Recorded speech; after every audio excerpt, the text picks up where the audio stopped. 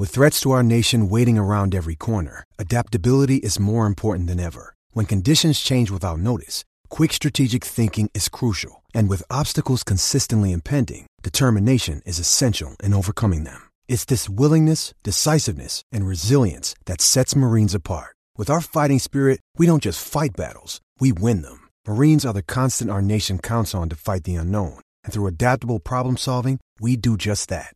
Learn more at marines.com. It is Ryan here, and I have a question for you. What do you do when you win? Like, are you a fist pumper, a woo-hooer, a hand clapper, a high fiver? I kind of like the high five, but if you want to hone in on those winning moves, check out Chumba Casino. At ChumbaCasino.com, choose from hundreds of social casino-style games for your chance to redeem serious cash prizes. There are new game releases weekly, plus free daily bonuses, so don't wait. Start having the most fun ever at ChumbaCasino.com. No purchase necessary. VGW Group. Void where prohibited by law. See terms and conditions. 18+. Step into the world of power, loyalty, and luck. I'm gonna make him an offer he can't refuse. With family, cannolis, and spins mean everything. Now, you wanna get mixed up in the family business. Introducing The Godfather at ChumbaCasino.com. Test your luck in the shadowy world of The Godfather slot. Someday, I will call upon you to do a service for me. Play The Godfather now at ChumbaCasino.com. Welcome to the family. No purchase necessary. VGW Group. Void where prohibited by law. 18+. Terms and conditions apply.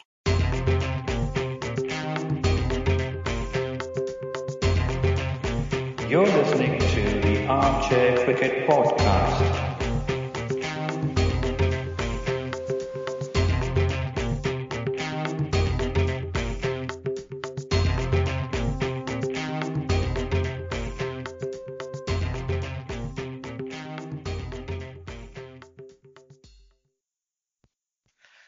Hello everyone. Welcome to another episode of the Armchair Cricket Podcast. This is a podcast focusing on Test cricket by armchair critics of the game. As always, we would like to thank all our listeners for their support. Please continue to listen to us and spread the word about our podcast to your cricket-loving friends. If you haven't done so already, please do not forget to subscribe to our podcast on whichever platform you're listening to us on, be it Podbean, Apple Podcast, Spotify, Castbox, or anything like this. You can find us by searching for Armchair Cricket Podcast on any of these platforms. And also do not forget to leave us a rating, preferably 5-star rating, and leave your feedback. You can reach out to us by email. Our email address is armchair.cricket@gmail.com. You can follow us on Twitter. Our Twitter handle is @armchaircrickpod. You can normally find us active on Twitter during an ongoing match. You can join us there for a banter and have some fun. You can also find us on Facebook. All links to these channels are mentioned in the description box below. Now, continuing with our focus on the World Cup team selection, we have a feature today on Pakistani cricket team. We're pleased to inform you that we're joined today by Arham from Down the Ground podcast. Down the Ground podcast is a podcast specializing in Pakistani cricket. We'll hopefully get an insider's perspective on the team composition from Arham. We would like to thank him for his time. Now then, I would like to welcome my co-host today, Ajit. Hello, Ajit. How are you doing? How have you been? Hi, Giri. Good evening. It has been a very interesting sort of a week for me. A lot of up and down, a lot of flows, and a lot of hard work. Well, I mean, I'm happy the week has come to an end. Let me put it like this, right? And there is an icing on the cake, right? I'm sure. So finally, RCB won. If that's what you meant, great, fantastic. Well, for some people, I think it really matters. At least for Kohli, I think it does. So. I was listening to an episode of One Tip, One Hand, the Edges and Sledges podcast, and they had a super fan from RCB. This person is also a part of the Cricket Kannadiga podcast, whom we occasionally call out here. And the way he was talking, I mean, I think it's definitely needed for some people. I mean, he was really a very knowledgeable person, actually. And he was sort of despairing at how RCB are not doing very well. I mean, he had a very succinct thing to say. I thought I would recollect this and recall it here. He said only 4 things are wrong with RCB. They don't know how to bat, they don't know how to bowl, they don't know how to field, and the captain is not working. That's all. Well, that pretty much sums it up, right? Pretty much. But yeah, I mean, look, I think they're back on track. I mean, I think they looked very good also in the previous game. Let's get into it a little bit more. Let's first look at the trivia question, right? So, what is the trivia question from last week? So, we have actually a couple of answers given to us by our friends and our supporters. So, the trivia question for last week was, who scored the first ever double 100 in 50 over WC match or a World Cup match, right? So, we have two comments, and one Twitter follower called Anis Rao has guessed the right answer.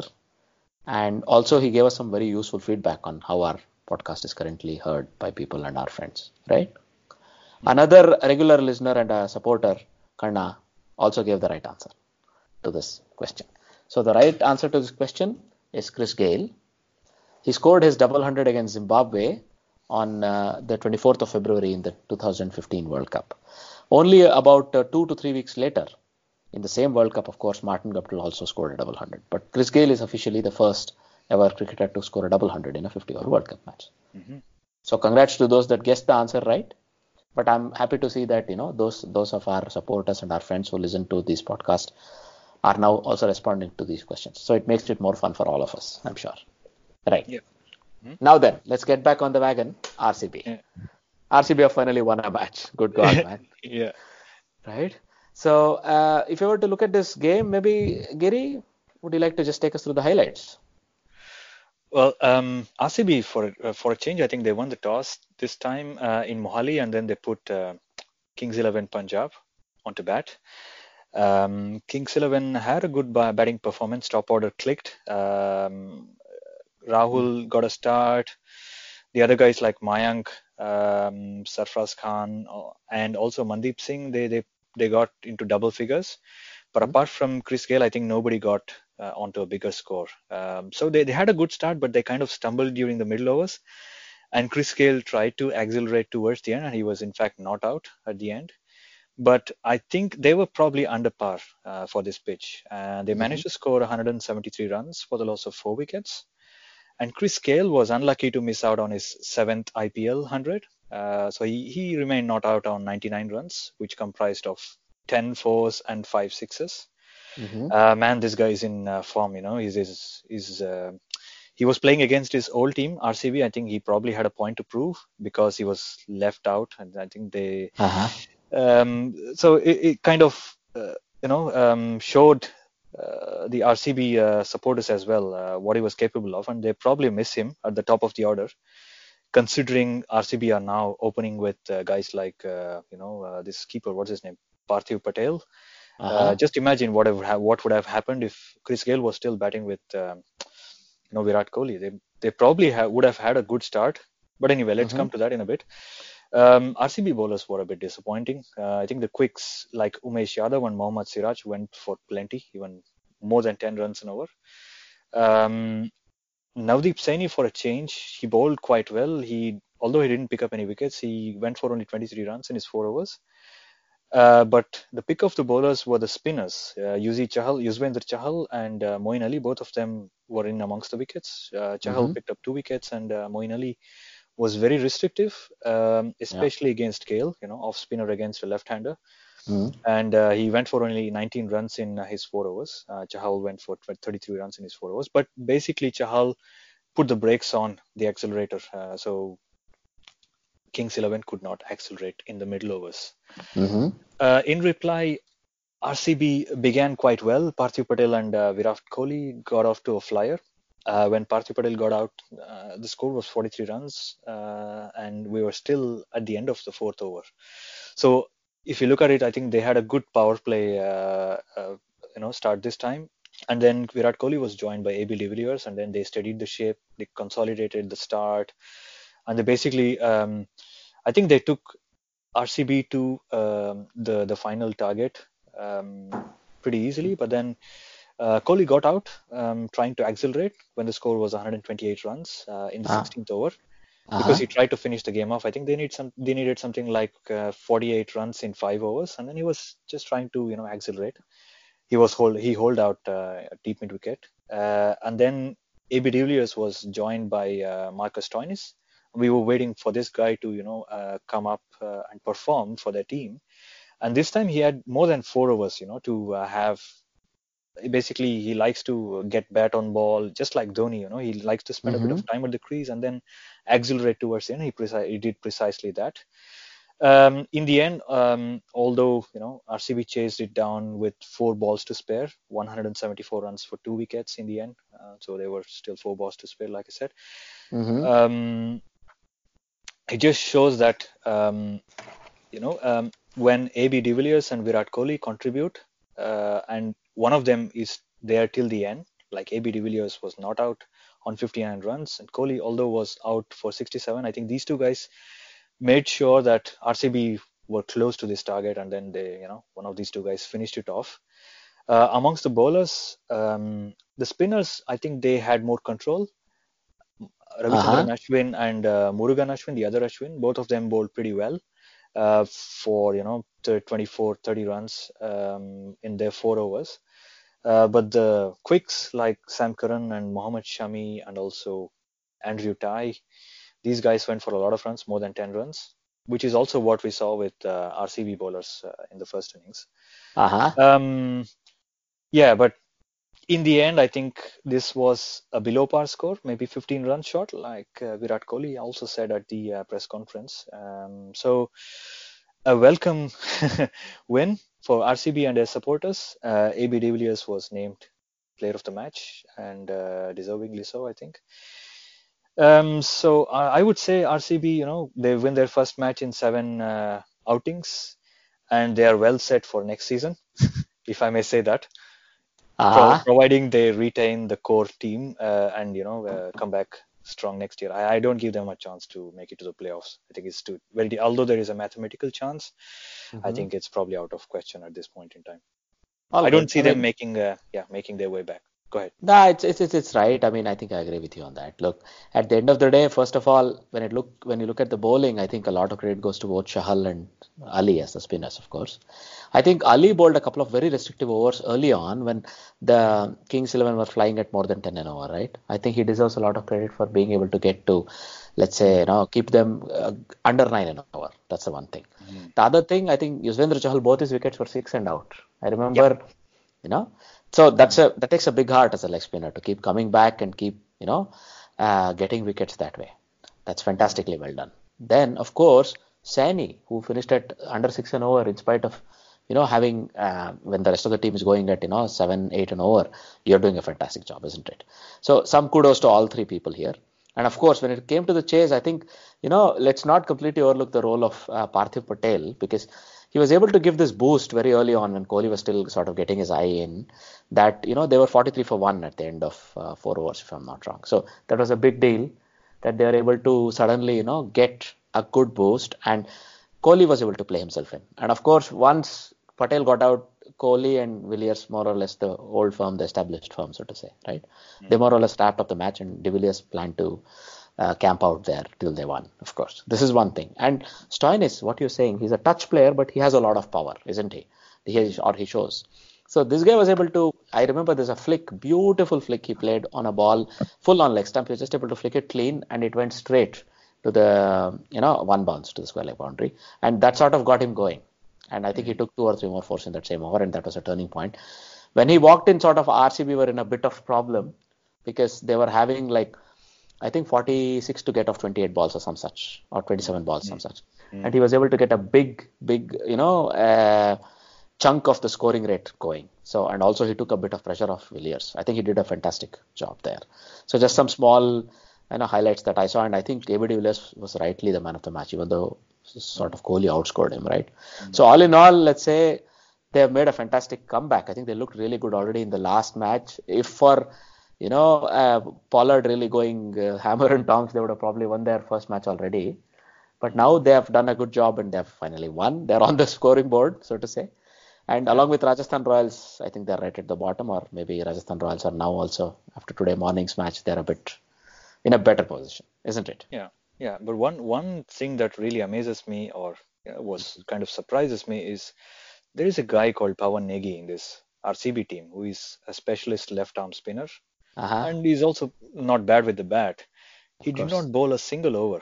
When you saw that Moeen Ali and Yuzvendra Chahal, did not go for a lot of runs, and they were able to restrict the run flow.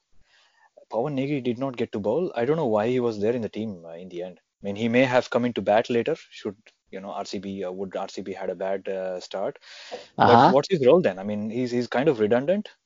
And if you look at their last four, like Mm-hmm. Umesh Yadav, Mohammad Siraj, Yuzvendra Chahal, and Saini, these two guys, I mean, these four guys are not so good with the bat anyway. So they have such a long tail.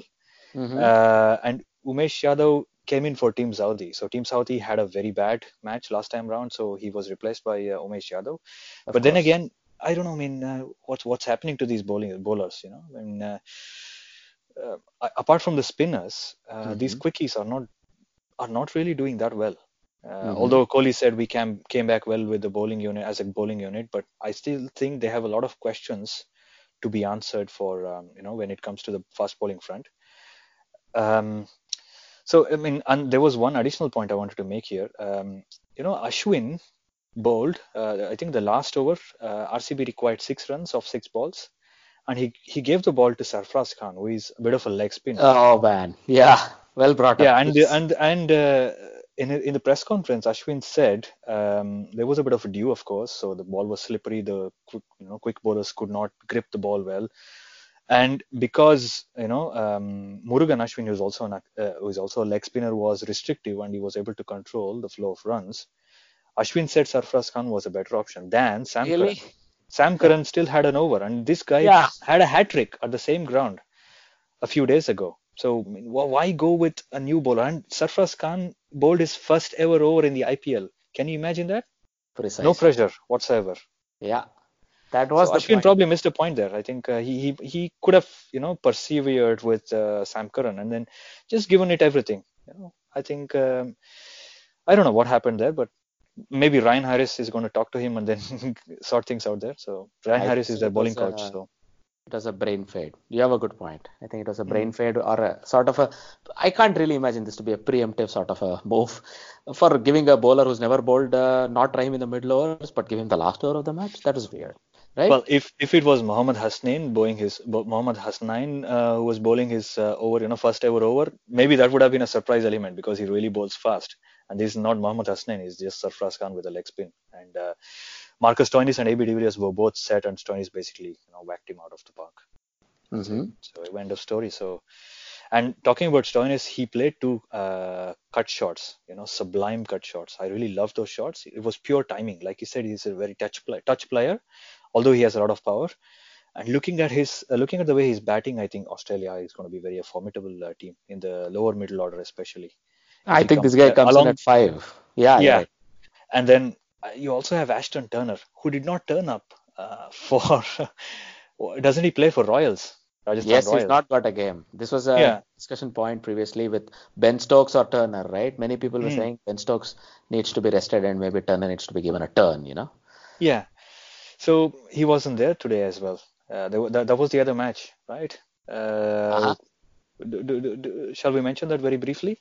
Yes, go for it. Go for it. Yeah. So the other match today was between Mumbai Indians and Rajasthan Royals. Mumbai Indians made 187 runs for 5 wickets in their 20 overs, and Rajasthan Royals chased it down with 3 balls to spare, thanks to a swashbuckling innings by Jos Butler, who made 89 runs.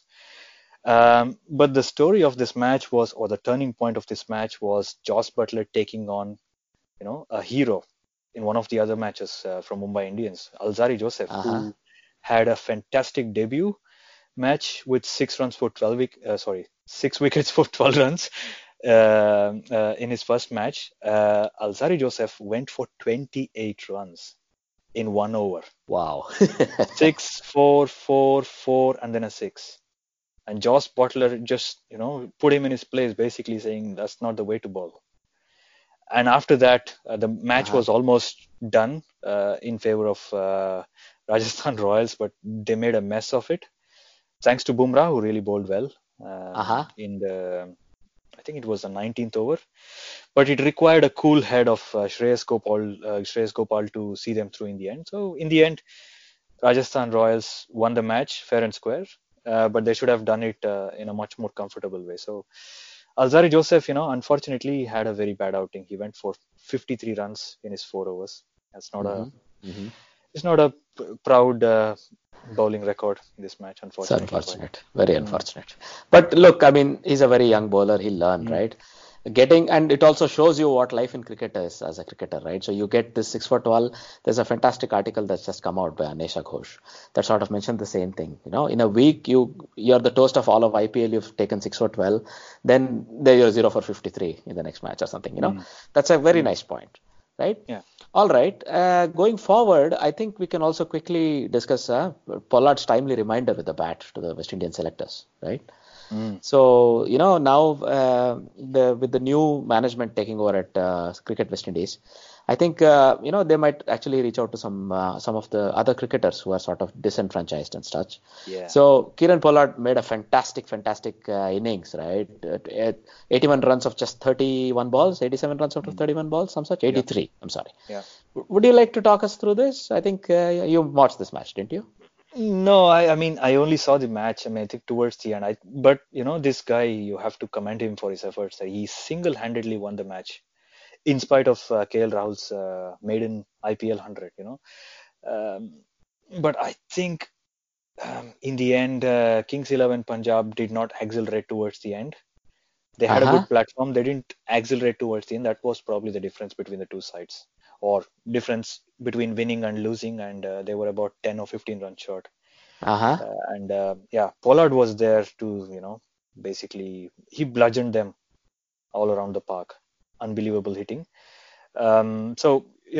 Basically tells you that he's probably knocking on the door now. He's probably knocking on the door, and times are changing for West Indies cricket at the moment, also in terms of administration. So he may be in with a chance. We did our prediction for the team squad last time round, and we gave him an outside chance to make it to the 15. That will be picked. We might well, see him being picked for the squad of 15 for the World Cup in June, July. Okay. All right. June. I mean, let's see. I mean, I think West Indian team would be stronger with him. Let me put it like this. So why not, right? Yeah. So we wish him all the best, and let's hope he makes the squad eventually, right? I know we also sort of put him as on standby, more or less, didn't we, when we picked the squad last week? So let's really hope he makes the squad, right? Now, this brings us to the other big point. That is that the way Mahendra Singh Dhoni reacted when the no ball that was given was later retracted by the umpires on the field in the match, right? In this match where against Rajasthan Royals in Jaipur on Thursday, that is a few days ago. You could say that his behavior was a bit unbecoming of a captain, right? That too for such a senior cricketer. What are your thoughts on this, Giri? Well, I think Dhoni got out in that same over, right? It was the last over. It was a very close match. I think they needed something like 18 runs, no, even 18 runs from the last. Exactly. Yeah, and Ben Stokes was the bowler. So Dhoni got out on the second ball of the over. He was bowled by Ben Stokes. He was probably fuming for not seeing them through, which we expect him to do. He's there till the end, and he finishes things off pretty nicely, or he's there till the end at least as a not out. But he got out, and I think he was a bit unhappy with himself for playing across the line and getting bowled by Ben Stokes. And the very next ball, Mitch Santner came out to bat after Dhoni got out, and then Ben Stokes kind of, in my eyes, it was a beamer. So it was kind of a beamer. It was above waist height, and the main umpire, the bowling end, signaled no ball, only to retract his decision to signal it a no ball based on the suggestion from the leg umpire. And this was, because Mitch Santner, if he had known it was a no ball, he could have, basically tried to hit it out of the park or something. And also, it would have been a free hit, the very next ball. And Jadeja was not happy because Jadeja was at the non-striker's end, and he got into a heated argument with the umpire there. I think it was Bruce Oxenford, and then I don't remember the other guy. He was the Indian umpire. Ulhas Gandhi. The name of the umpire was Ulhas Gandhi. Okay, yeah. And then Mahendra Singh Dhoni, he was watching all of this from the dugout, and then he suddenly got involved. He became very animated, he started gesticulating already from the dugout, and I think Yeah. nobody paid attention to him. And then he steamed through, walked through to the umpires. He was there, and he was admonishing the umpires, saying, "You cannot do this." Kind of, you signaled a no ball, you cannot take it back. How can you do this? And all that. In the end, it was Indeed. probably a no ball, but the umpire's decision is final in the end. You have to respect the umpire's decision. That's what you do in a game of cricket. Nobody is above the game, right? So we know what will happen if you act so childishly. I mean, it was kind of irresponsible, and it was also very uncharacteristic of Dhoni to act like this. He's normally very cool. I have Indeed. never seen him behave like this, and I was really, really shocked. Mm-hmm. Um, and he has been, docked 50% of his match fees. Do you think that is sufficient? Look, it was a little bit of a cop out by BCCI, Really? Hmm. Agreed. Look, he's a big player. He's a big presence in IPL. All this being said and done, I think they missed a chance here to sort of lay down the law. So this was the second sort of an event where, a captain of a team openly sort of, let's say, took down the umpires. Say, in this case, Dhoni stepping onto the field, even though had been dismissed, he had no place on the field. Look, sometimes it happens that the on-field players sort of remonstrate with the umpire. This is done.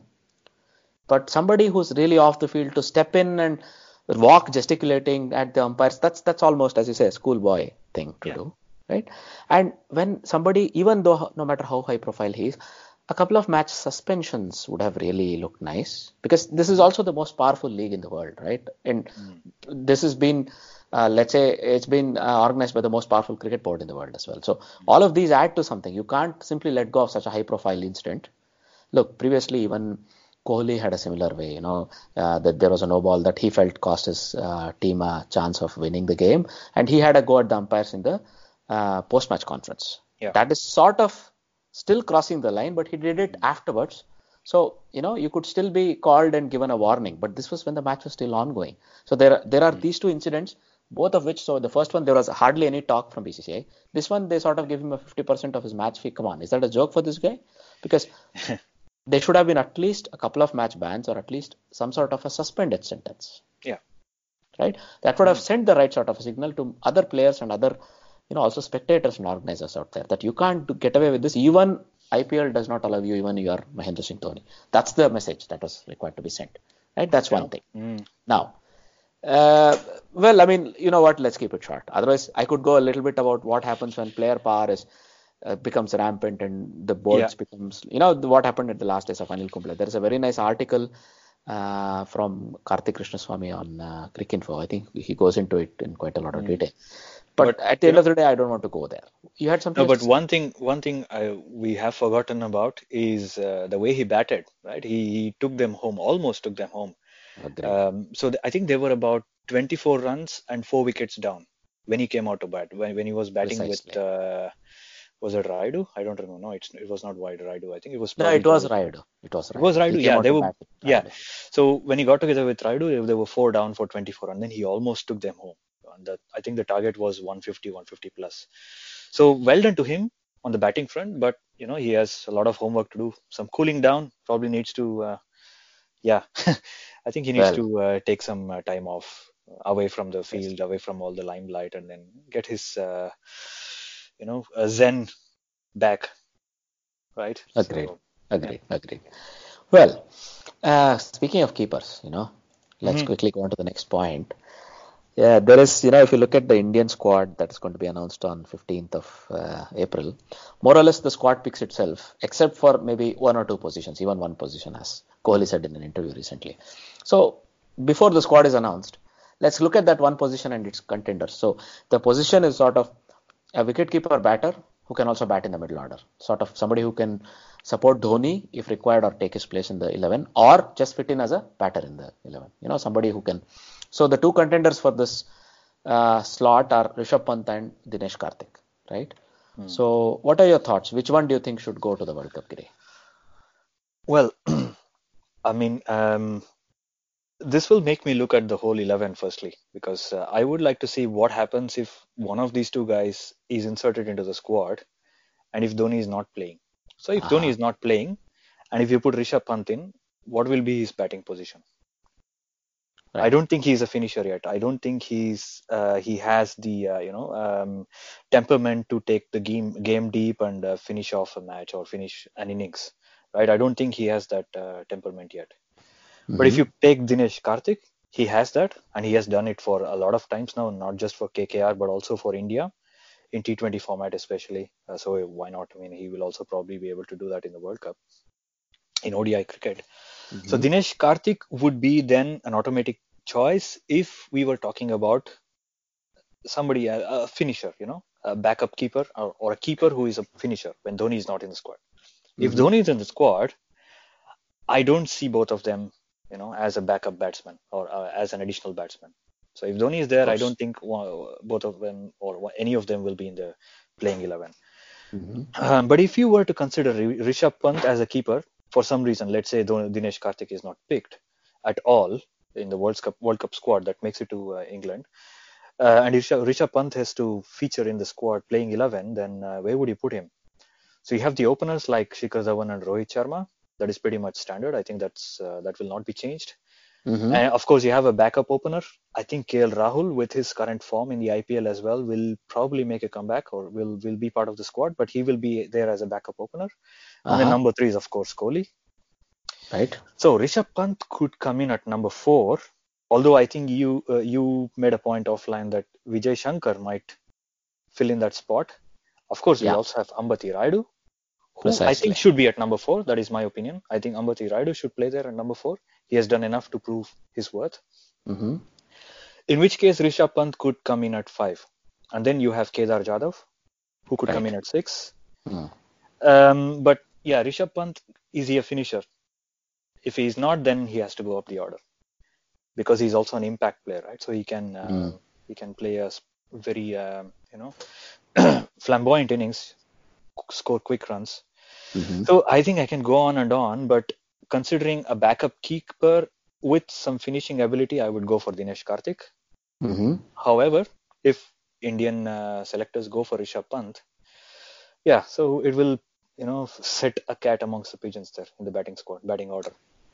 Well, I mean, let me offer a couple of counterpoints. So, Sure. more than a counterpoint, one of the points I think I can sort of agree with you. The point is that, well, I mean, look, he threw away two sort of finishing chances. One was against Knight Riders in yesterday's game, Mm, where he was supporting Dhawan all the way. He should have stayed with Dhawan and finished the match off. mm. Then he got out to a silly shot, and then I think Colin Ingram came in and finished it. Right? Colin Mm. Ingram or David Miller, I don't know, one of those two. Right. That's one Ingram. point. Ingram. So Mm, in another match recently where they had that cycle, cycle stand collapse, as they would call it, um, he was the guy that got out, that started the collapse, so to say. yeah, absolutely. So it was his and Ingram's responsibility to wrap that match up. He made a terrible, terrible shot and he got out. That was sort of again unacceptable there from him. So this is another thing I sort of did not expect that he would do.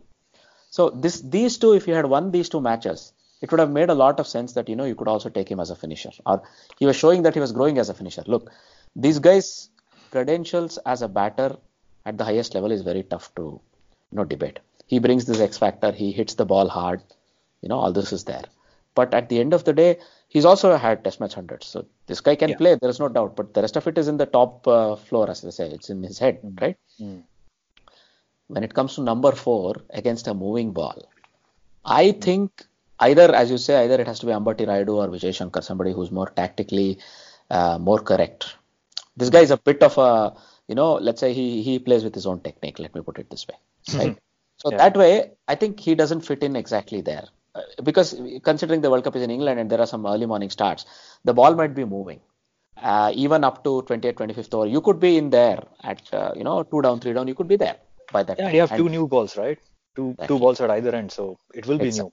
new. Mm, So then I don't think his technique really would stand up. Look, he's plays tests, but I think a more technically adept person is suited. That would be probably Vijay Shankar or Ambati Rayudu, as you say, right?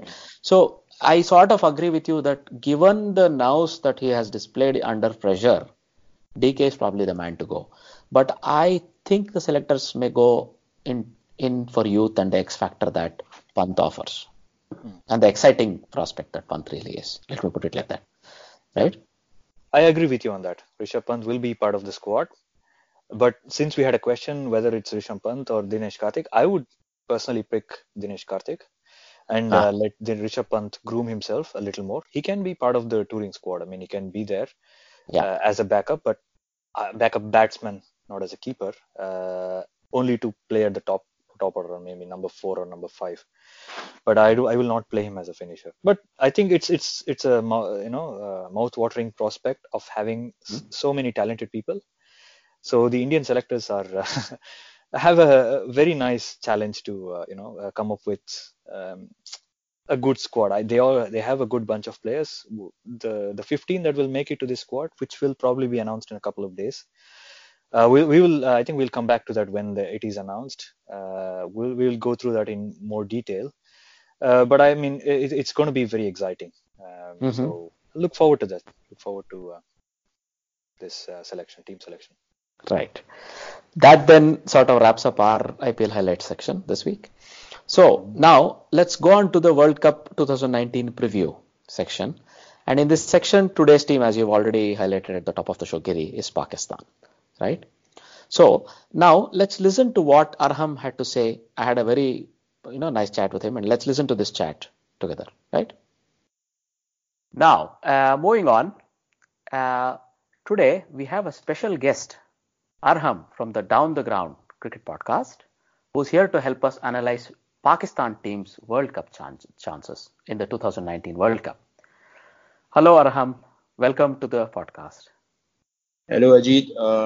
I'm glad to be here. I'm from Down the Ground. It's basically a Pakistani cricket podcast, so you can sort of say that we are specializing in Pakistani cricket. So I think it makes sense for us to be here discussing the Pakistan team, and it's a good opportunity for us to collaborate with other cricket podcasts. So I'm glad to be here. Indeed, I agree. It's a good idea because you can represent the Pakistani point of view very well. I've heard your podcasts. You guys talk in a very knowledgeable way, and not just knowledgeable, but I also feel the passion coming through, right? The passion that is always associated with our part of the world when it comes to cricket, right? And I think you're a worthy representative to take forward Pakistan's perspective in this recording with us. Right. Thanks. So, all right. Sorry. Before we go ahead, maybe let's see if we can quickly look at the historic perspective, how Pakistan has been doing over the World Cups, right? So I'll just give a quick set of facts that we have put together here. So first of all, Pakistan has played in every World Cup. So starting from 75, it has been a part of every cricket World Cup. And it has had, of course, a very strong history. So if you just look at the performances over the years, in overall results perspective, they have played 71 matches, won 40, lost 29, and there have been 2 no results.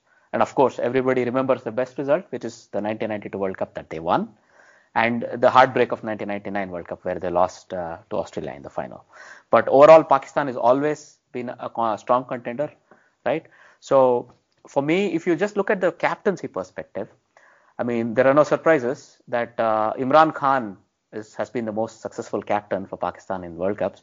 So before we go to Imran Khan, let's just look at all the captains who've been fortunate enough to captain Pakistan in the World Cups. So Asif Iqbal was the first captain to lead Pakistan in the 1975 World Cup and the 1979 World Cup. And he led Pakistan in 5 matches with a 40% success rate. So he lost 3 matches. Then in the 1975 World Cup, I think Majid Khan also got an opportunity, right? So he led Pakistan in 2 matches. So they won. He won one and lost another. So 50% success rate.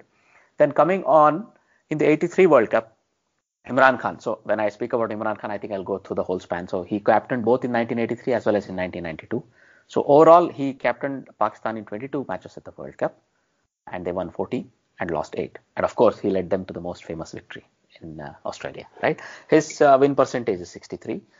Then in the 1996 World Cup and the 1999 World Cup, it was Wasim Akram. He led Pakistan in 15 World Cup matches, of which he won 10 and lost 5. And that gives him a 66% win record.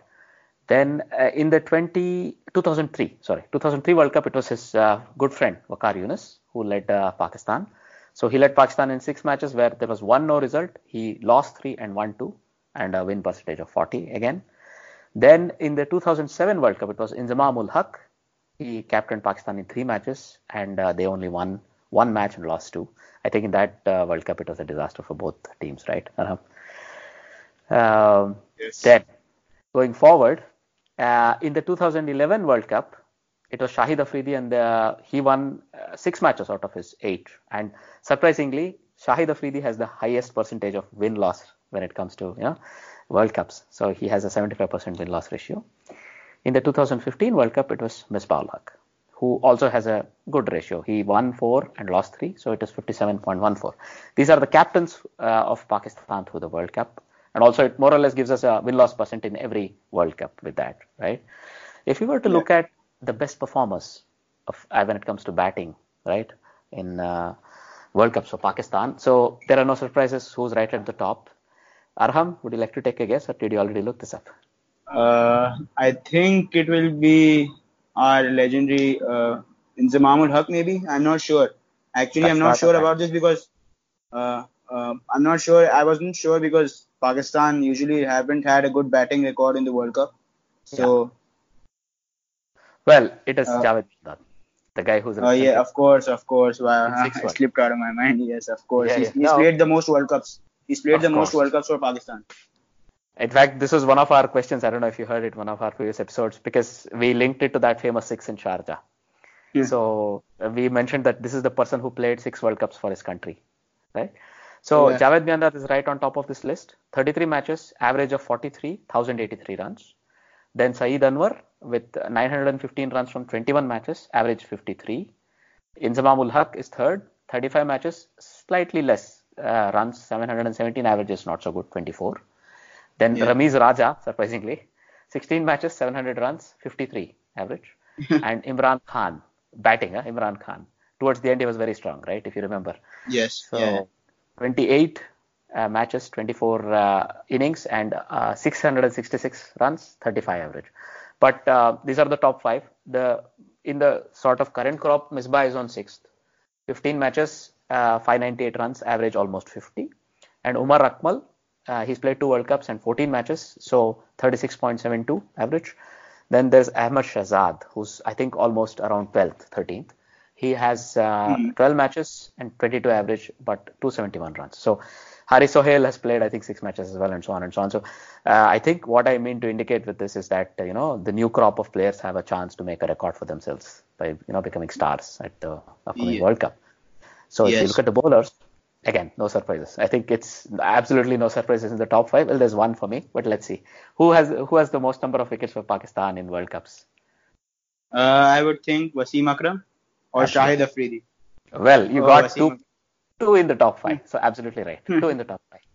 So Akram is on top, 38 matches, 55 wickets. Imran Khan is on number 2 in the bowling stacks, 28 matches, 34 wickets. Then Shoaib Akhtar is third, 19 matches, 30 wickets. Shahid Afridi is fourth, 27 matches, 30 wickets. And Mushtaq Ahmed, 15 matches, 26 wickets.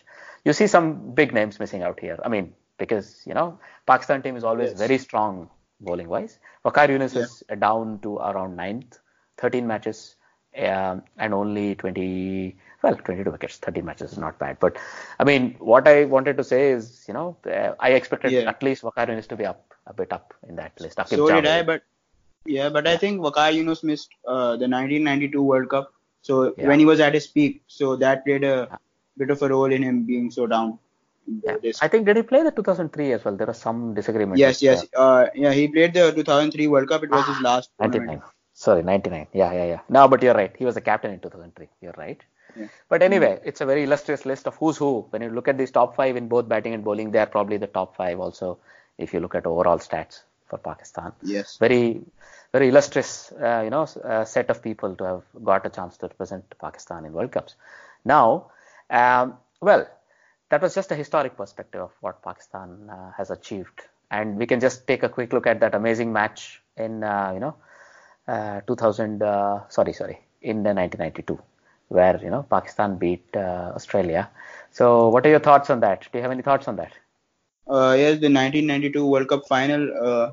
I wasn't born then, but I've seen a lot of highlights, and I've seen I've read a lot of cricket books. So I've read Javed Miandar's book. I've read Imran Khan's book.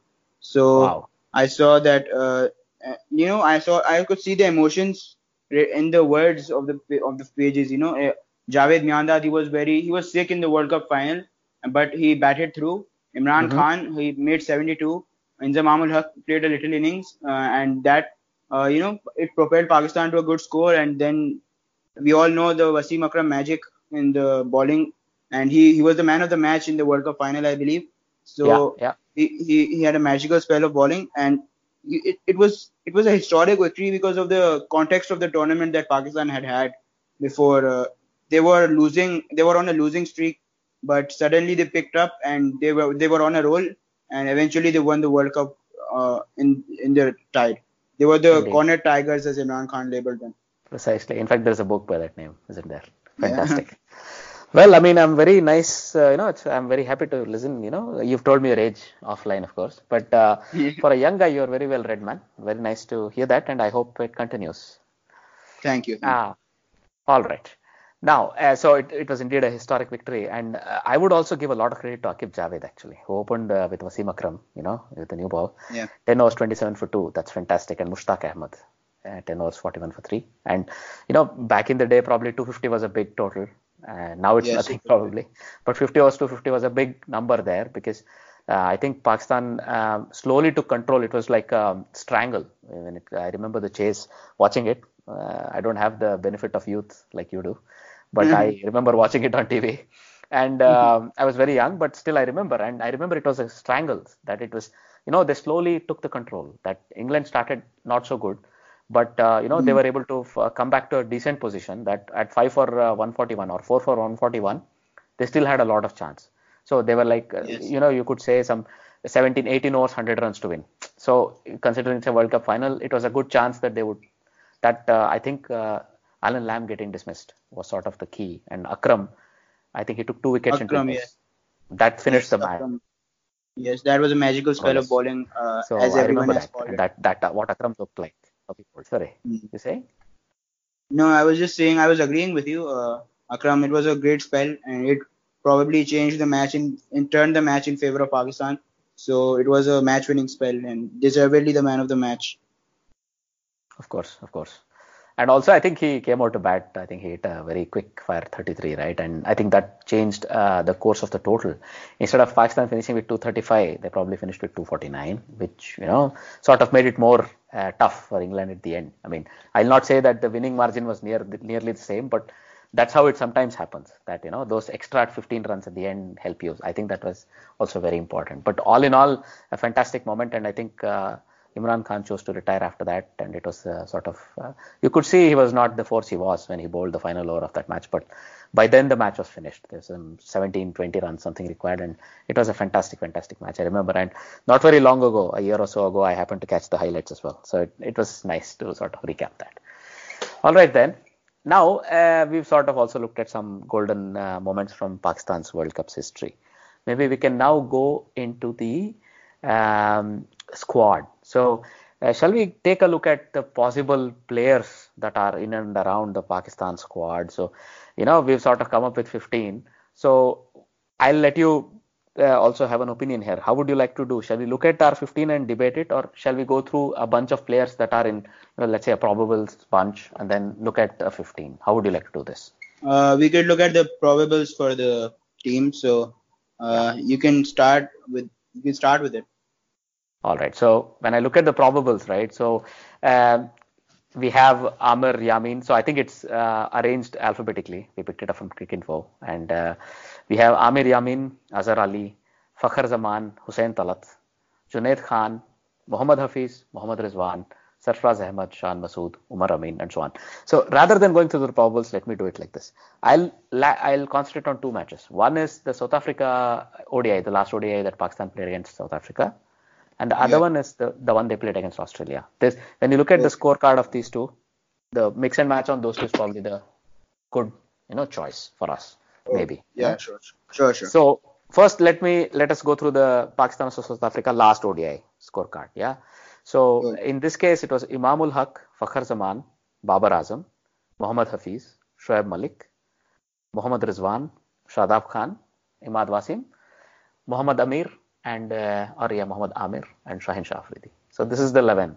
What do you think of this 11? And would you think would probably take some places in this 11 for you? I think this is basically most of the players are in this 11 are confirmed for the World Cup. I think all of these players are in fact confirmed for the World Cup, but not in the playing 11. Mohammad Rizwan, I don't think that he'll be in the playing 11. Sarfaraz Ahmed, the Pakistan team captain, he wasn't playing the last couple of ODIs in the South Africa series, so he'll be replacing Mohammad Rizwan. Maybe Mohammad Hafiz. I've heard news that he's getting fit, but if he misses out, I think Mohammad Rizwan could replace him in the 11, or Haris Sohail maybe he could also replace Mohammad Hafiz. As far as the spinners are concerned, Shadab Khan and Imad Wasim, I think only one of them will be in the playing 11 for the Pakistan team. Whereas Fahim Ashraf, the bowling all-rounder, he'll replace one of these two. The rest, I think Mohammad Amir, he's had a pretty bad run of form as of late. So there are some statements that have come out in the media, that the local Pakistani media, that show that he's not exactly 100% confirmed for the World Cup. So maybe he'll make the squad, but I don't think that he's exactly first choice anymore. So I think that he'll be in the squad, but not first choice.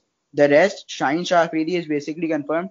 The recently 19-year-old, he turned 19 recently, and he's a very good bowling prospect for Pakistan. I think he's confirmed. And Usman Shinwari, I think the debate is whether Usman Shinwari or Mohammad Amir will go to the World Cup. So I think that Usman Shinwari will get the nod over Mohammad Amir based on recent form.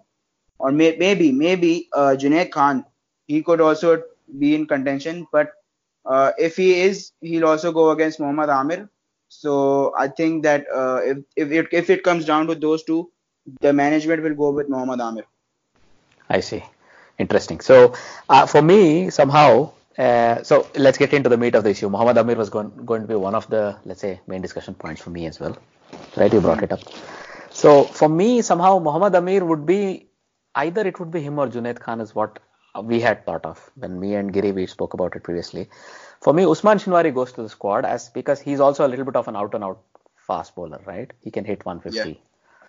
But for us, we thought Usman Shinwari could be taken as a wild draw card. Shaheen Shah Afridi is very fast, but he doesn't have the control that you would want somebody with his height and his pace to have, right? But he's getting there very quickly. So to counterbalance somebody like him, you would need a little bit of a wizened head. Hassan Ali is good. Fahim Ashraf is a little unpredictable, but Hassan Ali is coming through very nicely for me. Yes. So Hassan Ali will play. And as you say, he's confirmed. He's confirmed for the World Cup. He's the leading bowler for Pakistan, so there's no doubt about him. So Fahim Ashraf would be, let's say, the fast bowling all-rounder, if I may put it like that, right? He can both bat and bowl. And he can actually surprise you with the pace. Sometimes I saw he's surprisingly quick at times, Fahim Ashraf. Yes, he's quite nippy. He's very... He surprises the batsman with, he can throw bouncers or slower balls. So he's a bit of a, you wouldn't expect it of him, but he produces the results. Exactly. For me, sometimes he reminds me of this Wagner, Neil Wagner from New Zealand, who plays in Test. Yes, that's a very good comparison, because both of them are quite underrated with the ball. So that's a good comparison. But this guy, I think, can bat a bit. So, him and I think, look, you're right. In this scorecard, we saw two spinners. But in the World Cup, when they start off, probably either one of Shadab Khan or Imad Wasim will play, and a fast bowler would play. And for me, that is also fine. So, as we said, Fahim Ashraf is good, looks good. Hassan Ali looks sort of nailed in. Only thing is, who would take the sort of the senior pro? So for me, you're absolutely right. Amir's role is important. That role, who will play it, whether it's Amir or Junaid. For me, that position is important because it's the person who will keep the team in check. Because Shaheen Shah Afridi is very young. The Usman Shinwari can be a bit unpredictable. So it will be Hassan Ali and whoever will take that place. For me, I think Amir or Junaid might be the pick. And then it might be Usman Shinwari or Mohammad Hasnain, but I think Mohammad Hasnain is still very untried, right? What do you think about Mohammad Hasnain? Yes. Mohammad Hasnain, he's very pacey and he has pretty good pace, but he lacks control. He played in the Pakistan versus Australia series. Exactly. That was his ODI debut, was also his debut in List A cricket. So he hasn't played any sort of list A cricket before. So All right. you shouldn't expect that he'll suddenly magically be very good, like a very good option for the World Cup. I wasn't in Yeah. favor of him being selected because he's very young. He should Hmm. play more domestic cricket before being selected for Pakistan in ODIs or Test matches. All right. Let's park this to the end. I just wanted to ask you about the domestic cricket upheaval, or let's say a change that has been proposed, and Imran Khan said, don't do it like this. We'll discuss it at the end, maybe. Just a point for me. Okay. Sure. All right. So for me, then there are some other contenders just in and around the squad, right? There's Saad Ali, who's sort of a middle order bat. Then there's Mohammad Abbas, because he offers control. I call him the desert lion always, because he's so good in the UAE conditions, right? So the desert lion, and also Abbas means lion, if I'm not wrong, in Arabic, right? So it's a joke. It Yes. works. So Mohammad Abbas. So for me, what about these two? Then we'll get into the other bone of contention. So for me, do you see these two making the squad? Let's say Mohammad Abbas, Saad Ali, and let's also throw Yasir Shah into the mix. What about these three?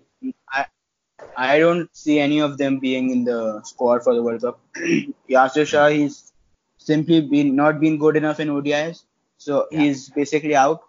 Shadab Khan will replace him in the squad, and Mohammad Abbas, he has a decent list A record, but he hasn't done very good recently in list A cricket. So I don't think that. And he played a couple of games in the Pakistan versus Australia series recently. He didn't do very well.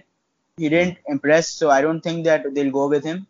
And Saad Ali, the middle order batsman, I don't think if Mohammad Hafiz comes into the squad, I don't think that Saad Ali has any chance of being in the squad. Maybe after the World Cup he can get a longer run in the squad, but as of now he doesn't have a place in the squad. All right. And I think I mostly agree with you. Those three, I don't see them making the squad at all. Then we look at a backup keeper. So I think Mohammad Rizwan is nailed on for Sarfraz Ahmed's replacement, both as a batter as well as a keeper, right? I think that's more or less fixed. Yes, I agree. Mohammad Rizwan, he had 2 centuries in the Pakistan series, in the Australia series recently, so he's basically confirmed for the squad as well. All right. Then maybe alternative for opening slot, we had Shan Masood and Abid Ali. Do you see one of them making the squad 15? Maybe Shan Masood, maybe Abid Ali as a backup. You have, of course, Fakhar Zaman and Imamul Haq will probably start. But if you need a backup, Fakhar Zaman and Imam will start, but as a backup, I think you're right. Both Shan and Abid are in contention for the squad as the third opener, but both of them, it's a very tough choice to choose between either of them because both of them have had very good recent record in list A cricket. Shan Masood has the highest ever average for a list A batsman, so that's a pretty great record. And Abid Ali, in the last 2 seasons, he only had 1 century before the last 2 years, and now I think he has 6. He also hit a double century in list A cricket. So he's Abid Ali, and he also made a century on debut, on his ODI debut against Australia. But Abid, I think, has fitness issues. Shan Masood is very good fitness-wise, and he hasn't produced the results in ODI cricket so far. But like I said, it's a very tough choice to make because both of them have done very well in domestic cricket. So, but Abid had made a century on debut, but he got a duck in the next game. He hasn't played any other games since then. But Abid, in fact, as of now, on the day of this recording, Abid, he actually hit a century in the Pakistan Cup final today. So that could propel him into the squad. But as of now, I'm not sure between any of them. But if they go with anyone, I think that they should go with Abid because he has the backing of form with him, and he's done very well, and he deserves a spot. He's done well in list A cricket against England A and Australia and New Zealand A as well. So I think that Abid deserves a go for the World Cup. So you would put him ahead of, let's say, Shan Masood, because Shan Masood has some test match experience in England, or he grew up in England, right? He played his formative cricket in England. So yeah, he did. No, all right. Okay, you saying something? Sorry. No, I was just saying that Shan, he has played in England before, but he hasn't really impressed in Test cricket over there. So I don't think that should be a qualification because Abid has actually done very well in ODI cricket and in list A cricket recently. He's done better than Shan, so I think that Abid should get the nod over him. All right, interesting. So when it comes to middle order spots, let's say, you have, of course, Hafiz, who's sort of, as you say, he's recovering from his latest wrist injury. I think he had another operation recently, right? Yeah, yes, he So did. we don't know if he'll make it. But how about, now I'll come to the other bone of contention for me, Umar Akmal. That's a very interesting topic, because Umar Akmal, he's done well in domestic cricket, but he was given a chance in the Australia series, but he didn't impress. He didn't score big. So I Uh-huh. think that was his last chance. And coupled Right. that with his violations of team curfew and stuff, is he has he has a pretty bad record as far as behavior is concerned. So Yeah, I don't yeah. think that Mickey Arthur is a very big fan of him. I Yeah. don't think that he'll be in the World Cup squad. Probably you're right. But I mean, for me, he would make a nice replacement for somebody like Hafiz if Hafiz cannot go. Of course, Yes. Hafiz also bowls for sure. But Hmm. maybe his experience is really important. I think he finished a couple of matches, tight matches for Pakistan recently, Hafiz. So I think his Yeah. importance is still remains in the squad. But if it doesn't go for me, this guy could be chosen. But you're right. I don't think he showed enough in this recent series. If he had at least 150 plus score, one of those Yeah. matches, if he had turned, it would have been perfect. Now, Yes. Exactly. Yeah. I'll throw one name at you. You probably expect it coming. Fawad Alam. Fawad Alam. What has he done, That man? man. That man is a legend in domestic cricket, but for some idiotic or some, I don't know, there's no valid reason to keep him out of the squad, but he doesn't make the squad at all. And I think that he's past his peak now. So I think Wow. he's missed his chance. He had his chance. I mean, he deserved it, but he didn't never got it. After his uh, after his first few Test matches, he was dropped. Then after a few years, he was brought back in ODIs. Then he was dropped, and he's never come back. Even though he's done very well in domestic cricket, but he hasn't been brought back. I think that I don't think that he'll be in the World Cup squad because he hasn't done well in recently because but he's past it. I think he's past that age now. I don't think that he'll is in any version of the squad because Inzamam will never go towards him now. Oh man, that would be a real pity because you have examples of people like Misbah, right? I mean, you have Yeah, examples of people who have shown Yunus Khan, Misbah, Javed Miandad, who played much later into their careers, and yeah, I'm just hoping he gets another chance. I had a soft spot for him. I don't know why from the beginning, yeah, and yeah. he's not in Everyone the has a squad. soft spot for him. Yeah, yeah. He won't be in the ODI squad at all. All right. If he has a go in international cricket again, I think it will be in Test matches Right. because that's his first class is his strongest format. So if Hmm. he has another go, I think that they'll go with him in Test matches if they go with him. But in ODIs, I don't think that he's in any. I don't think that he's in contention for the World Cup. All right. By the way, I've not been following closely the ongoing Pakistan Cup. Too many Hmm. distractions, by the way. But are there any new names that we have not actually discussed? So we've gone through many names in this past 10, Yeah. 15 minutes. Any new name that you want to bring up that has some chances suddenly to make the squad? Uh, Khushdil Shah, he recently hit 150 odd in 70 odd balls in the Pakistan Cup, and I don't think that Pakistan cricket has seen a big hitter like that recently. Wow. Asif Ali, he has potential, but I think Asif Ali batted very well yesterday in the Pakistan Cup. He hit Hmm. 62 of 40 odd balls, but before that he hasn't been in very good form, and because of personal issues. Uh, Ah, I think that Asif Ali, I don't think that he'll be going to the World Cup either. So I don't think that Asif Ali or I don't think that there are any new names actually. I don't think that Khushdil Shah will automatically get selected for the World Cup because of a couple of innings in the Pakistan Cup. So I don't think hmm. that, and uh, for some strange reason, the Pakistani selection committee in the middle of the Pakistan Cup they named the probables list in the middle of the domestic tournament. So I that was I doesn't was make any seeing sense. that. I wanted to ask Yeah. you about it. They've called for a fitness test or something in the middle of the domestic tournament. What's going on? I didn't quite understand that. No, no, it's not a fitness test. They just named a few probables. I think they named 23 who will be who the 23 players who will be tested. Omar Akmal was not in the probables list, so that's that. Ah, And I I don't see. think that there were any surprises over there. Yeah. Asif Ali was named there, but I don't think that he'll be going to the World Cup. Today the Pakistan selection, the PCB announced that they'll be going with a 15-man squad for the World Cup, and that there will be two reserve players. So the two reserve players, that's going to be a pretty tricky. I think that they'll go with another bowler, another spinner. I Exactly. think Mohammad Nawaz. Mohammad Ah, Nawaz could go to the World Cup as the interesting. reserve player. All right. Yeah, He could be like a backup for Imad or, yeah. Shadab bats, yeah, right? Shadab Khan bats. So I think he would sort of be, they both bat, frankly. But I somehow yeah, trust Shadab more because he has a slightly more classically grained technique, it looks yeah. like, Shadab. Yes, he does. All right. So, yeah, I think we went through a few players, let's say all around the circuit right now who are sort of, either have represented Pakistan recently or are sort of set up to be in the squad. So I think let's just go through the squad. So for me, we've come up with 15 names. So we have some if else's. That is, if not this guy, that guy, like that. So I'll run you Okay. through that. Let's see if there are any surprises for you. I think I know which one you're going to object, but let's see. So there is Imamul Haq, Fakhar Zaman, Babar Azam. This is nailed in stone, right? Top three. Then you have Haris Sohail, but in place of Haris Sohail, maybe Abid Ali could go, but this is a maybe for me, right? Yeah, nah, I don't think that Abid Ali should replace Haris Sohail. I think Haris Sohail should go to the World Cup. But if it comes to that, I don't think that Haris Sohail can replace Abid Ali or vice versa.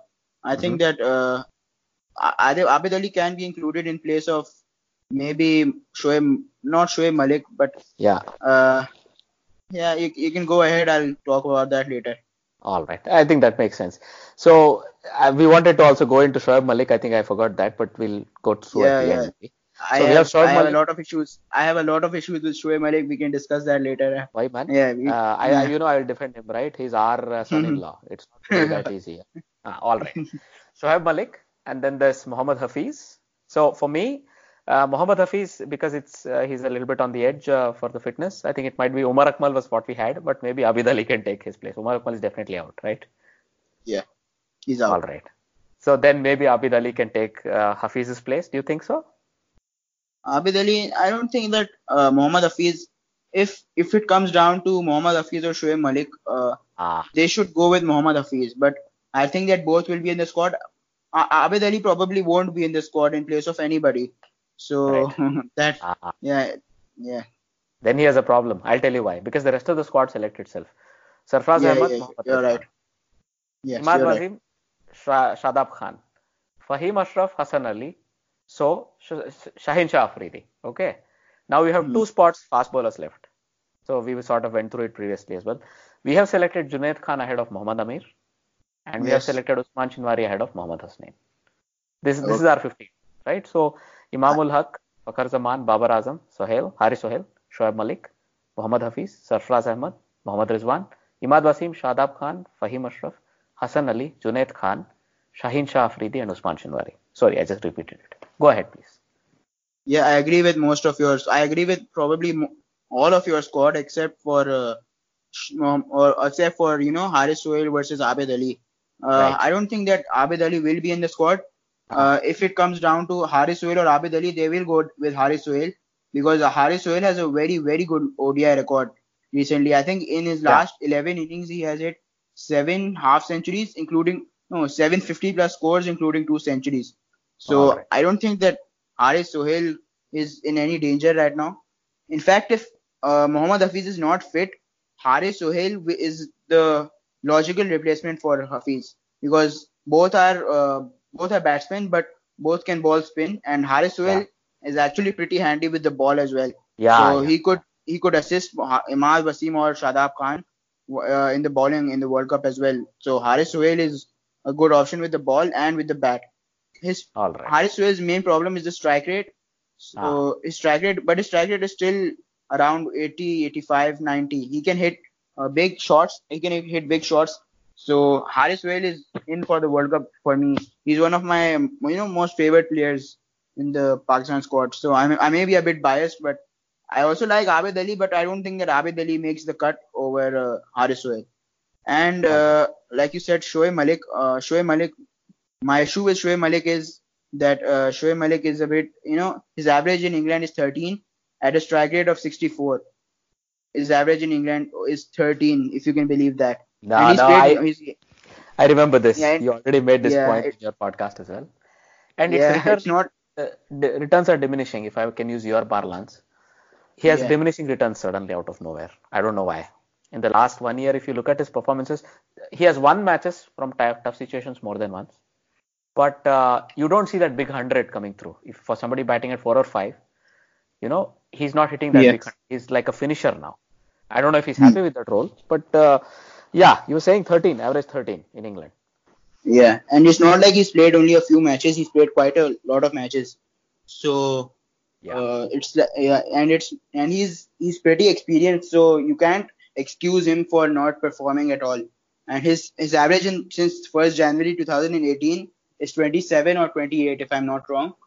right. So it's a very it's very difficult to see a batsman who's not been performing just make it on the basis of experience. So yeah, experience does play a role, but if you're not performing with the bat, I don't see why you should be there in the squad over others who are more deserving. All right. Here is some counterpoints, right? So first of all, yeah, experience is a big word, but experience is not anything if it can't translate to performance. I totally accept your point. Misbah was experienced, Yunus Khan was experienced, but they showed it on the field, right? That's important Yeah, for me. Next one, yeah.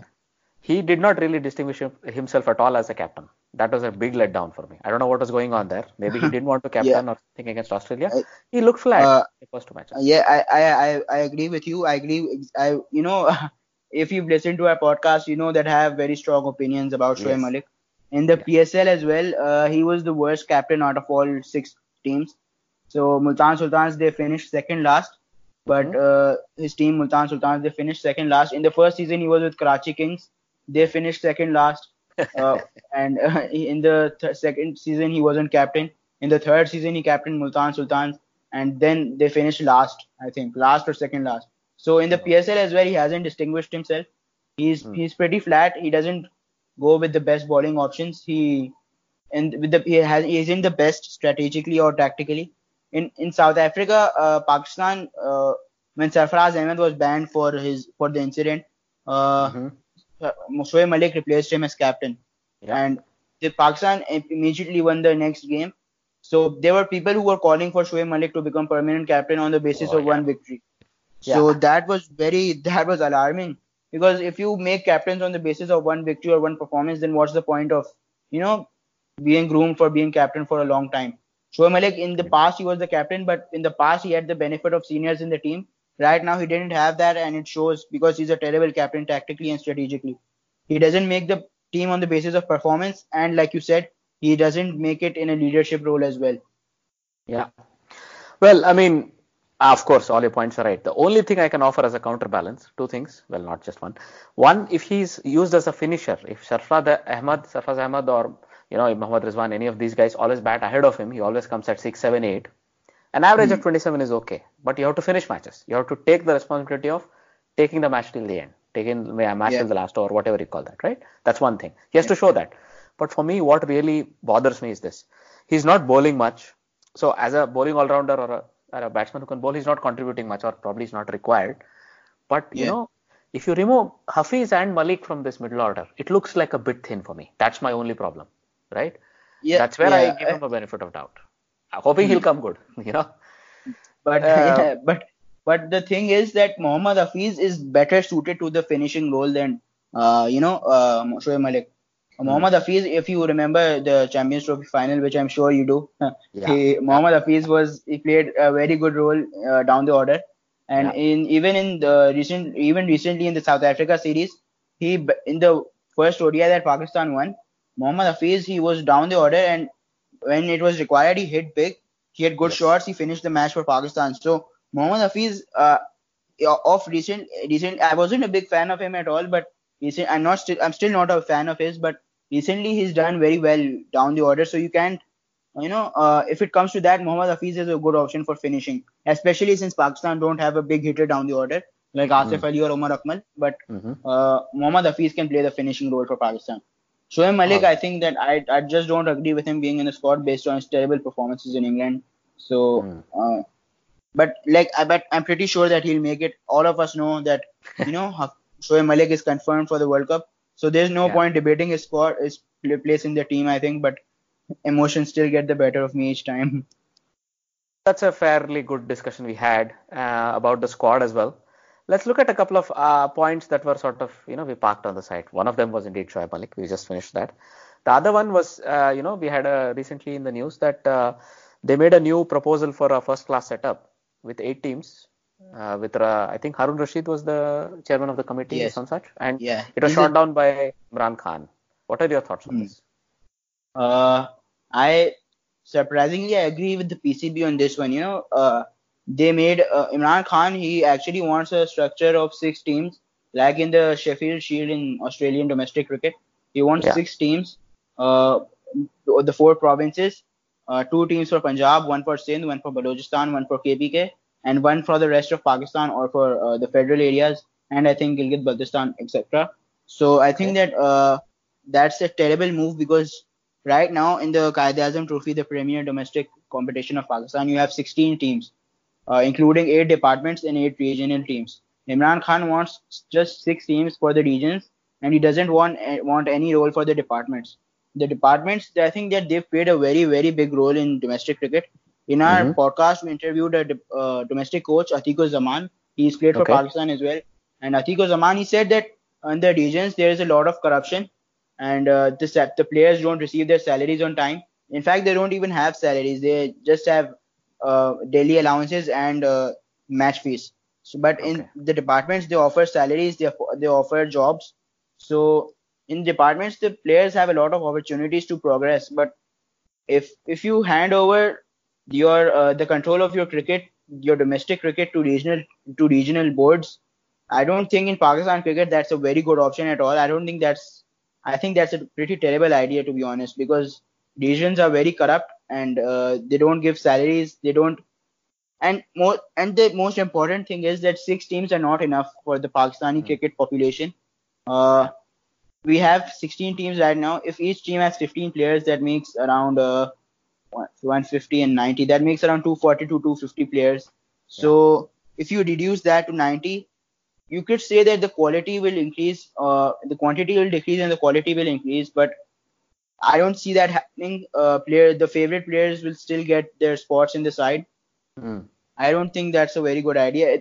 Yeah. If Imran Khan wants a regional regional teams, the Mm. departments could be sponsored by the regions could be sponsored by the departments. But Imran Right. Khan rejected the PCB's proposal about that. And there, Exactly. in my opinion, there should be at least 8 to 10 teams because 6 teams are simply not enough. If you see that this Karachi alone has 20 to 30 players who can make it. Like Karachi alone can make 2 teams. When Right. Lahore alone can make 2 teams. But Right. Balochistan and KPK admittedly don't have many domestic players. KPK still has quite a few, but Balochistan has only 3 or 4 that are in the limelight. Right. So but it could bring in new talent from the domestic structures, but I don't think that's Imran Khan's proposal about 6 teams is a very good idea. Yeah, I mean, the only counterpoint, if at all, I sort of agree with most of what you said because given the how passionate the people from our region are, it makes sense that there should be at least 8 teams or even 10, probably, right? They can become 2 tiers rather than 1 tier, Yeah, right? If you want to keep the yeah, top tier very competitive, you make sure there are 2 tiers. If required, keep it 12 teams or 10 teams, make it 5 and 5 or 6 and 6. Then yeah, even and I agree with you. Like what departments have brought, Habib Bank, Pakistan Airlines, all of these people, right? They have brought a lot of professionalism to the setup. You don't want to yeah. completely discard that. That might not be a good idea. The last thing Hmm. is that, I was recently listening to an interview of a Victoria in Australia, right? The state team. He Yeah, said, we may not have a lot of representatives in the Australian setup, in the Australian teams, but what we provide is quality opposition at all times. So that the people, when they come down to play in the first class matches or in the list A matches in Australia, they don't have to worry. The opposition will still be very strong, right? This is yeah, something that yeah. has to be still kept Hmm. in check, or not. People would sort of lose interest in playing the first class matches because they think, yeah, the competition is not comparable to international standards. That's something you don't want it to happen. So maybe I then, as agree. you say, there is a balance there that there are 10 teams maybe or 12 teams and there are 2 tiers, right? Then that could sort of address both the points. That's the only solution I could think of. This is something I was thinking about as well. But it's interesting always, right? I think they keep changing the Qaeda-Azam Trophy formats very often. It's changed like 4 or 5 times in the last 10 years, if I'm not wrong. So, but I hope they arrive at the right thing that matches each. Each country has its own. England has 14 teams for such a small population. Australia has only 5 or 6 teams, even though their population is small, right? And India, God knows what the population is, but we have only 20, 25 teams. That's not a lot if you look at it, but that's not the point. It's what suits that region and what suits the people of that region, I think. So, sure, they'll come up with the right approach. A few trials and errors have to happen, maybe. I can give you one insight why Imran is so sort of rigid about departments not being involved, right? So in there, I heard when he was a player, up and coming player. This is in the late 70s, right? Story that he was not treated well by something. One of those departments or one of those precursors to the department did not want to sponsor him or something. That's one story I read. The other is he played in domestic cricket in Australia, right? He actually played for South Australia, if I'm not wrong, for a couple of seasons. Yeah, he played in the 1980s, late 1980s. So late or mid 1980s. I think he was able to see why such a system would work, because this is a long discussion. I will bring it to a close shortly. The idea is it was club cricket sponsored. So everything was club cricket, and then there were these state teams on top of it. That's how even now Australian setup is. Even now in the Netherlands, it's like that, for example, right? But if you look at Pakistan, I think that club culture is not so strong anymore. That's where you need the departments that still keep it going, right? I heard another person talk about it. That's why I have some views on this. Nonetheless, that was a good discussion as well. It's just a discussion surrounding the ongoing things in Pakistan right now. So thanks for your inputs on that. Okay, all right then. You're welcome. All right then, Aham. What do you think are Pakistan's chances in the upcoming World Cup 2019? So as far as Pakistan's chances in the World Cup are concerned, I think that Pakistan is going to be a very tough tournament, because this time all the teams will have to play each other at least once, and I think that Pakistan will need to pull their socks up. They will have to be very good from the start of the tournament, because Pakistan usually have slow starts in World Cup tournaments, but hopefully this time they can do well from this very start. The first match I think is against West Indies on the 31st of May. I'm not quite sure about the date, but I think you would know better. Pakistan, they always, like I said, they have had slow starts, but this time they'll have to do very well from the very start. All the teams are very tough, including Afghanistan, Sri Lanka, West Indies, who are the lower ranked teams, but even they can pull off upsets. They can be very good on their day. So Pakistan has to do very well. But if Pakistan manages to somehow reach the semi-finals, if the momentum carries them that far, I think that the momentum could carry them towards the final, and hopefully they could win the World Cup. But realistically, Pakistan don't have the strongest squad compared to teams like India or England or even New Zealand. New Zealand have a very good squad. India has a very good squad, but these teams, all of them are ranked above Pakistan, and that's for a reason. But Pakistan have always surprised us. They won when it's most unlikely, they lose when it's most likely. When you rate them the highest, that's when they're more likely to lose. So Pakistan, I think realistically you're looking at a fourth or fifth position in the tournament, but because in England they've always managed to do well. In 2009 they won the World T20. In 2017 they won the Champions Trophy. Indeed. I think, I agree with your assessment there. I think they'll finish around 4th or 5th in this World Cup. So we are going to put out our team later on Twitter and on Facebook. So if you have any more comments, or if you want to revisit that or something, we would really welcome your comments again, Arham. All right then. Thanks a lot for being a part of Armchair Cricket Podcast's review of Pakistan's chances in the World Cup, right? It's been my pleasure to be here, and we had a very good discussion today. Hopefully we can collaborate more in the future. Indeed. That'll be perfect. Thanks a lot, Arham. Take care. No problem. Okay, lots. Now then, Kiri, that was a very nice chat I had with Arham, and he has given us his thoughts about Pakistan's chances. What have you to say? Well, let's look at the matches that Pakistan are playing in this World Cup. They start against West Indies at Trent Bridge on the 31st of May. I'm going to give it to West Indies. So I'm going to say West Indies is going to win this against Pakistan. At the same ground, they play against England on the 3rd of June. I think England are a bit too strong for Pakistan, so England will probably win this because also England is the number one side, right, in ODI cricket at the moment. So the next match is against Pakistan and Sri Lanka. They play at Bristol, and I think Pakistan is probably stronger than Sri Lanka here, and Pakistan might, or I think should be able to win this in principle. So I'm going to say Pakistan will win this. After that, we have Australia playing against Pakistan. Australia is, picking up momentum. So I'm going to say Australia is going to win this, considering the recent results. And at Old Trafford on the 16th of June, this is what we all want to watch. This is probably the highlight of the whole World Cup. India is going to play Pakistan. And based on current form, I'm going to say India, but I think it's probably too difficult to call. Pakistan might be able to, shock the world by winning against India, but I'm still going to say India. The next match, Pakistan play against South Africa at Lords. Considering the previous ODI series between South Africa and Pakistan, although Pakistan I think did not play up to full strength. I'm going to say South Africa is going to win this. The next match is between New Zealand and Pakistan. I will say New Zealand will win this. And the last two matches that Pakistan play will be against the other subcontinent teams. First one against Afghanistan. I think Pakistan is a bit too strong for Afghanistan there. They should win it. And the last one that they play is on the 5th of July. Against Bangladesh. I think Pakistan will win that. Okay. So just running through this, and then I think I said 3 wins for Pakistan out of 9 matches. With some shocks in between, I don't know, but I'm going to stick with 3 for now. They'll not make it to the semi-finals. What are your predictions, Ajit?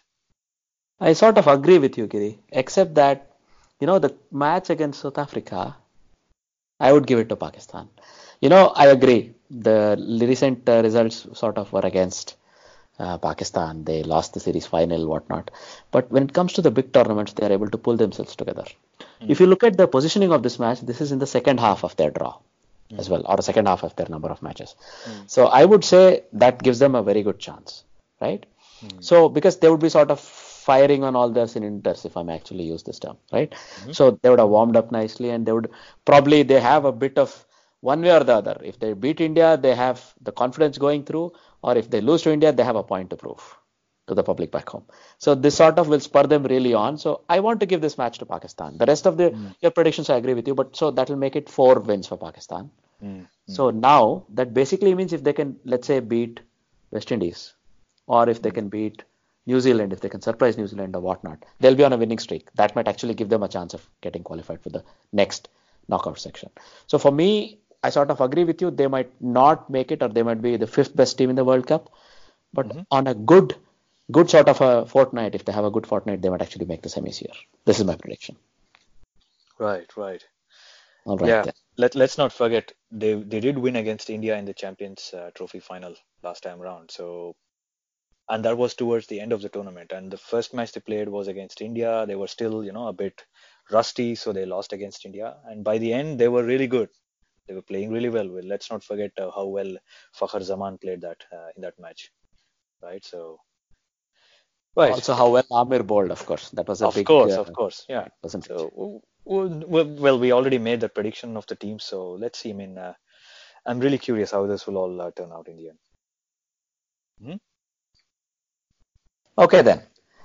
So then let's look at the others section maybe. Let's look at the other important events in world cricket that are sort of very important and, would have some impact. So first of all, we can quickly look at the UAE versus Zimbabwe match, which Zimbabwe sort of narrowly won, right? Or let me put it, UAE narrowly lost because, It was this is the second ODI of the series that they're playing.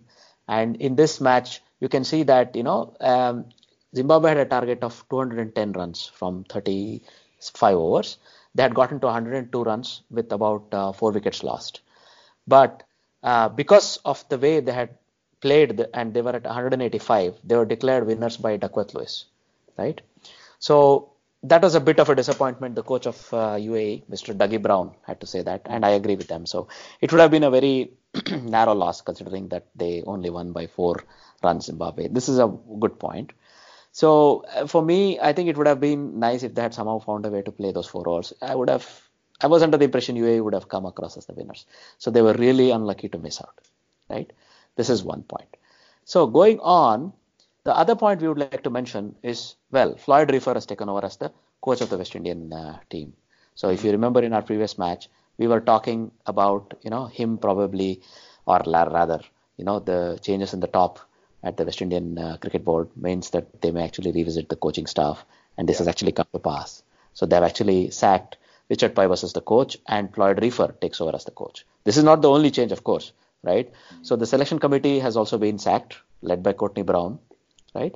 They have chosen to replace the entire selection committee, and that basically means there's a new player or a new, let's say, selector called Robert Haynes, who also played for Windies back in the day, if I remember right. He's now the chief selector, and there's an interim, selection committee. This is the other thing. So with this, I would say I think we may get to see some of these disenfranchised players come in and get a chance, right? So with that, I think let's see. This sounds like a good thing as far as West Indian cricket is concerned. All this sounds like good things, but it's too early to say how the Ricky Skerritt's management will be. Yeah, you had anything to add? Too many changes at the same time. Is it also a good thing? We don't know, man. I mean, look, with West Indies, probably they'll take a little bit of time to settle down because they're also trying a couple of new players and a couple of older players as well. Like, for example, they're trying to pick Shannon Gabriel and a couple of other players as well, right? Right. Okay. So Shannon Gabriel was more of a test specialist, right? So they're giving him a chance in the ODI format as well, again. So they want to see because look, he had a very impactful tour of the England, right? So they want to try to give him a chance to see if he can also maybe win a match or become at least in a part of the 15 as far as West Indies are concerned. Okay. Good. All right. Yeah. All right then. So let's move on to the next point. That is, Tom Latham will captain a very, very weak New Zealand team, a New Zealand A team, if I may call it that, against Australia in 3 World Cup warm-up matches. Anything to say, Giri? Well, World Cup matches against Australia, hear me out here, and this is being played at Brisbane. And what time of the year is it now? It's April, and they are probably approaching winter now in Australia, right? And Brisbane is not at the north of Australia, it's not near the tropics. So how cold is it going to be there, and how are they going to play cricket in such cooler conditions? And what difference is it going to make, in terms of warm-up? Because their core strength is probably playing IPL or taking some rest. What are they trying to achieve here? What are they trying to achieve? Looks like a contractual thing by the looks of it. Really, both the teams are not in a position to send their A teams, right? So looks very much like this Trans-Tasman Trophy looks like a contractual thing now. Well, okay. Good luck to both teams, though. I don't know if it makes sense to play at Brisbane, like I said, but well, let's see. We'll probably read out the results as it happens in the coming episodes. All right. Now, let's look at the trivia question of the week, Giri. We have done with, or we have wrapped up all the business of this week. So let's look at the trivia question of the week. So the trivia question this week is, who's the oldest World Cup winning captain? World Cup 50 over World Cup winning captain, right? So we have a couple of contenders. So if you go through them, I think the name is very obvious. And also, as we always give you a hint, it's very much related to the team that we always talk about in this episode. So good luck to all our listeners, and we hope we can get some nice input from you guys, right? All right then.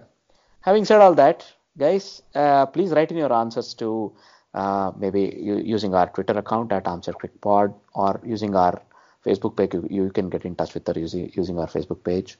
You could also sort of, write into us using our mail ID, armchair.cricket@gmail.com, right? So we would like to listen to your thoughts about our episodes, like user got in touch with us on Twitter. This is very good. Always feedback is welcome. Also, if you want to maybe have a guest part in the podcast, we would like to encourage you to write into us, right? With all this said and done, I think we've reached the part of the episode where I can say that's a goodbye from me. And it's a goodbye from him. Bye-bye.